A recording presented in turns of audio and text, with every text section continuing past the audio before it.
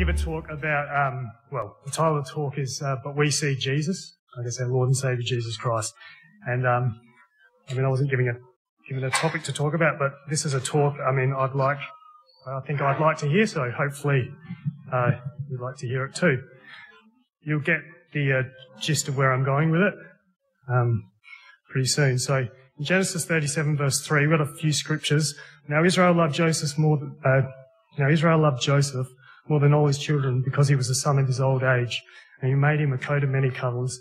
And when the brethren saw that their father loved him more than all his brethren, they hated him, and could not speak peaceably unto him.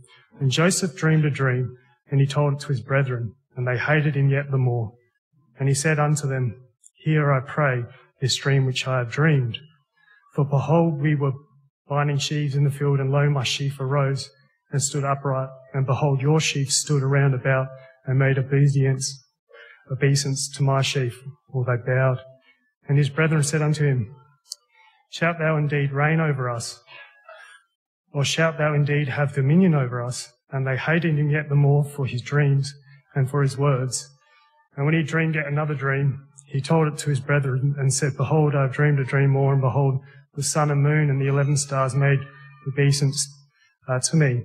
And he told it to his father and his brethren, and his father rebuked him and said unto him, What is this dream that thou dreamest? Shall I and thy mother and thy brethren indeed come and bow down ourselves to thee to the earth? And his brethren envied him, but his father observed the same. We know it's a well-known story of Joseph. He's an interpreter of dreams, and he ends up being sold into slavery into Egypt, where through some circumstances, being able to interpret dreams, he gets brought before Pharaoh, and before Pharaoh he interprets Pharaoh's dreams in Genesis 41. So Pharaoh dreams that there's these 7 fat cows that are consumed by the 7 lean cows, and then he dreams that the 7 good ears are consumed with the 7 withered and thin ears, and it troubles him, and he calls those to interpret, and it's found that Joseph can give the interpretation. And the interpretation we know is that there will be 7 years of plenty in the land of Egypt, and then it will be followed by 7 years of famine. And that's in verse 29 and 30, the interpretation. So I'd like to just, if you can bear with me, Genesis 41, we'll go in verse 40, and you'll see where I'm going. Thou shalt be, so this is Pharaoh saying to Joseph after he's interpreted the dream, Thou shalt be over my house, and according unto thy word shall all my people be ruled. Only in the throne will I be greater than thou. And Pharaoh said unto Joseph, See, I have set thee over all the land of Egypt. And Pharaoh took off his ring from his hand and put it upon Joseph's hand, and arrayed him in vestures of fine linen, and put a gold chain around his neck.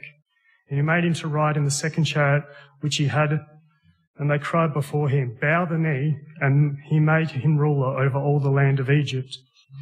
And Pharaoh said unto Joseph, I am Pharaoh, and without thee no man shall lift up his hand or his foot in all the land of Egypt. So, you'll see right now where I'm going with this, but Philippians 2, you don't have to turn there. We'll just stay in Genesis, because we'll read this story and I'll bounce. You can turn there if you want, but we'll bounce to the New Testament. Philippians 2 verse 9. Wherefore God also hath highly exalted him, and given him a name which is above every name, that at the name of Jesus every name should bow, of things in heaven and in things of the earth and things under the earth, and that every tongue should confess that Jesus Christ is Lord, to the glory of God the Father. So I'm going along this line, and Hebrews 2, and from Psalms 2:7, Thou madest him a little lower than the angels. Thou crownest him with glory and honour, and didst set him over the works of thy hands. Thou hast put all things in subjection unto his feet, just like how Pharaoh put everything under Joseph's feet. For in that thou put all in subjection under his feet, he left nothing that is not put under him. But now we see not yet all things put under him. And this is the title of the talk. But we see Jesus, who was made a little lower than the angels, for the sufferings of death, crowned with glory and honour, that he by the grace of God should taste for death for every man. For it became him for whom are all things, and by whom are all things, in bringing many sons unto glory, to make the captain of their salvation perfect through sufferings. But we see Jesus. So if we look at this story of Joseph, we see Jesus, or Joseph here, the type of Christ. You can see Pharaoh as God, Egypt as the world, and the Egyptians as the Gentiles, and the Israelites as the sons. So if you go back to Genesis 41, and there were these 7 plenteous years, and the earth brought forth handfuls. And he gathered up all the food of the 7 years which were in the land of Egypt, and he laid up food in the cities, the food in the fields, which was round about every city, laid he up the same. And Joseph gathered corn and the sand of the sea very much until he left numbering, for it was without number. And the 7 years of plenteous were in all the land of Egypt were ended. And the 7 years of dearth or famine began to come, according as Joseph had said. And the dearth was in all the lands, but in the land of Egypt there was bread. And when all the land of Egypt was famished, so if we think of this, I think of in Amos 8:11, behold, the days come, saith the Lord God, that I'll send a famine in the land, not a famine of bread, nor of thirst for water, but for the hearing of the words of the Lord. And they shall wander from sea to sea, and from north even to east. They shall run to and fro and seek the word of God, but they shall not find it. So Israel had refused to hear the warnings of the prophets, and as a result, God would stop speaking to his people until, as we know, until John the Baptist arrives in Mark 1. And as it was written in the prophets, behold, I send my messenger before thy face, which shall prepare the way before thee. Verse 3, the voice of one crying in the wilderness, prepare ye the way of the Lord, make his path straight. So if you go back in Genesis 41:55, so the people had, and when all the land of Egypt was famished, so there's people, they're crying out, there's no words of the Lord. The people cried to Pharaoh, we know is now God, if you use that. And Pharaoh said unto the Egyptians, us Gentiles, go unto Joseph, what he saith unto you, do. In John 2, Christ's first miracle where he shows himself, the wedding at Canaan, on the third day, so John 2:1, on the third day there was a marriage of Cana of Galilee, and the mother of Jesus was there. And both Jesus was called and his disciples to the marriage. And when they wanted wine, the mother of Jesus said unto them, they have no wine. And Jesus said, woman, what have I to do thee? Mine hour is not yet come. But his mother said unto him, whatsoever he saith unto you, you do it. Obviously important words. This was the beginning of, in verse 11, this was the beginning of miracles did Jesus of Cana in Galilee, and manifested forth his glory, and his disciples believed on him. If you go back to verse 56 in Genesis 41, and the famine was over all the face of the earth. Joseph opened all the storehouses and sold unto the Egyptians, and the famine waxed sore in the land of Egypt. In Revelations 3:18, we're told, I counsel thee to, so Joseph opened the storehouse and sold to the Egyptians. I counsel thee to buy of me gold tried in the fire, that thou mayest be rich, white raiment, that thou mayest be clothed, and that the shame of thy nakedness do not appear, and anoint thine eye with eye salve, that thou mayest see, which is what we're striving to do. And all countries came into Egypt to Joseph for to buy corn, because the famine was so sore in all their lands.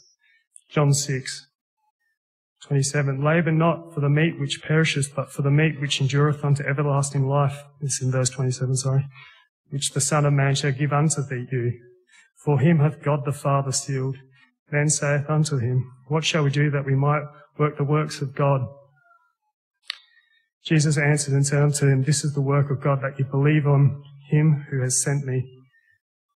They said therefore unto him, what sign showest thou then that we may see and believe thee, and doest thou work? Our fathers did eat manna in the desert, and he gave them bread from heaven to eat. And Jesus said unto them, very verily I say unto you, Moses gave you not the bread from heaven, but my Father giveth you the true bread from heaven. For the bread of heaven is he that cometh down from heaven, and giveth life unto the world. Then saith they unto the Lord, evermore give us this bread. And Jesus said unto him, I am the bread of life. He that cometh to me shall never hunger, and he that believeth on me shall never thirst. But I say unto you that ye also have seen me and believe not. And that the Father giveth me, all that the Father giveth me shall come to me, and him that cometh to me I will no wise cast out. For I came down from heaven not to do mine own will, but the will of him that sent me. And this is the will of the Father that has sent me, that all which he hath given me I should lose nothing, but should raise it up again at the last day. And this is the will of him that sent me, that every one that seeth the Son and believeth on him may have everlasting life, and I will raise him up at the last day. Go back to Genesis 42. Now, this is where I think it gets really interesting. In verse 1, now when Jacob saw that there was corn in Egypt, Jacob said unto his sons, why do you look one upon another? So this is to his sons, like Israel. And he said, behold, I have heard that there is corn in Egypt. Get ye down hither and buy of us from thence, that we may live and not die. And Joseph's 10 brethren went down to buy corn in Egypt. But Benjamin, brother, no, he wasn't sent. Verse 5, and the sons of Israel came to buy corn among those that came, for the famine was in the land of Canaan. And Joseph was the governor over the land, and it was he that sold all the people of the land. And Joseph's brethren came and bowed down themselves before him with their faces to the earth. And Joseph, well, that's the fulfillment of that dream. And Joseph saw that his brethren, and Joseph saw his brethren, and he knew them. That's important. But he made himself a stranger unto them, and spake roughly unto them, and laid unto them, and he said unto them, whence come ye? And they said, from the land of Canaan to buy food. And Joseph knew his brethren, but they knew him not. So, who does that sound like at the first coming of Christ? So John 19, if we carry on there in 21, then saith the chief priest of the Jews to Pilate, write not the king of the Jews, but that he said, I am the king of the Jews. Pilate answered, I have written what I have written. John 6:41. And then this is carrying on from the bread of life. The Jews then murmured at him because he said, I am the bread which come down from heaven. And they said, is not this Jesus, the son of Joseph, whose father and mother we know? How is it then that he saith, I come down from heaven? So this is the Jews not recognizing Christ and seeing him as the carpenter's son. We'll pick it up in 48. I am that bread of life. Your fathers did eat manna in the wilderness and are dead. This is the bread which cometh down from heaven, that a man may eat thereof and not die. I am the living bread that came down from heaven. If any man eat of the bread, he shall live forever. And the bread that I give is my flesh, which I will give for the life of the world. The Jews therefore strove among themselves, saying, how can this man give us his flesh to eat? And Jesus said unto them, verily, verily, I say unto you, except ye eat the flesh of the Son of Man and drink his blood, ye have no life in you. Whosoever eateth my flesh and drinketh my blood hath eternal life, and I will raise him up at the last day. For my flesh is meat indeed, and my blood is drink indeed. He that eateth my flesh and drinketh my blood dwelleth in me, and I in him. And the living Father hath sent me, and I live by the Father, so he that eateth me, even he shall live by me. And it was the bread which came down from heaven, not as your fathers did eat manna, and are dead. He that eateth of this bread shall live forever. 42, if we go back to Genesis 42:21, and they said unto them, we are very guilty concerning our brother. This is when they don't know him. And anguish of the soul when we besought us. And we would not hear, therefore is the distress come upon us. And Reuben answered, saying, spake not unto you, saying, do not sin against the child, that you would not hear, therefore behold, also is his blood required. I'm sorry, I'll skip to this. In verse 24, and he turned himself about from them, so he went away and wept and returned to them again. So you can see like the pain of him not being able to reveal himself, or them not accepting that who he was, Joseph, that he's his brother.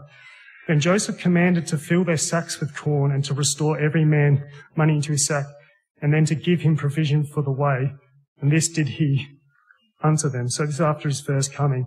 Romans 11, I say in verse 1, I say unto them, hath God cast away his people? God forbid. For I am an Israelite of the seed of Abraham, of the tribe of Benjamin. God hath not cast away his people, which he foreknew. I'll skip to verse 3 for time. Lord, they have killed the prophets and digged down thy altars, and I was left alone, and they seek my life. Well, what shall the answer of God unto them? I have reserved to myself 7,000 men who have not bowed the knee to the image of Baal. Verse 8, according as written, God hath given them the spirit of slumber. This is Israel. Eyes that they should not see, and ears that they should not hear unto this day. And David said, let their table be made a snare and a trap and a stumbling block and a recompense unto them. Let their eyes be darkened that they may not see, and bow down their back always. And then the famine continued in the land in Genesis 43.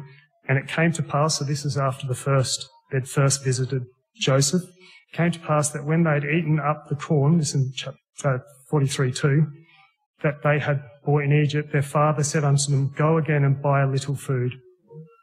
And we know the second time in 45 that Joseph's revealed. Then Joseph could not refrain himself before all them, and stood by him.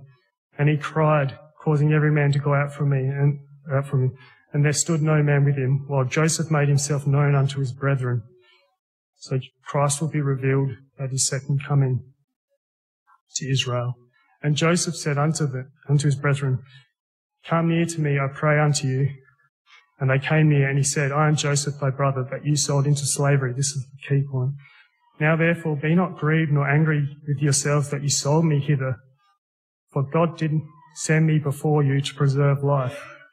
In Romans 11:11, I say then, have they stumbled that they should fall? God forbid. But rather that their fall, salvation has come unto the Gentiles, unto us. In 15, for if the casting away of them be the reconciling of the world, what shall the receiving of them be but life from the dead? For if the first fruit is holy, the lump is holy, and if the root be holy, so are the branches.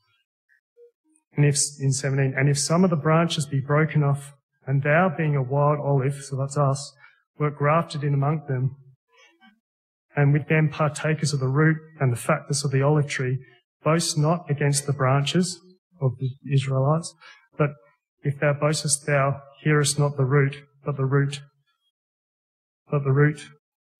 thee. That wilt say then, the branches were broken off that I might be grafted in.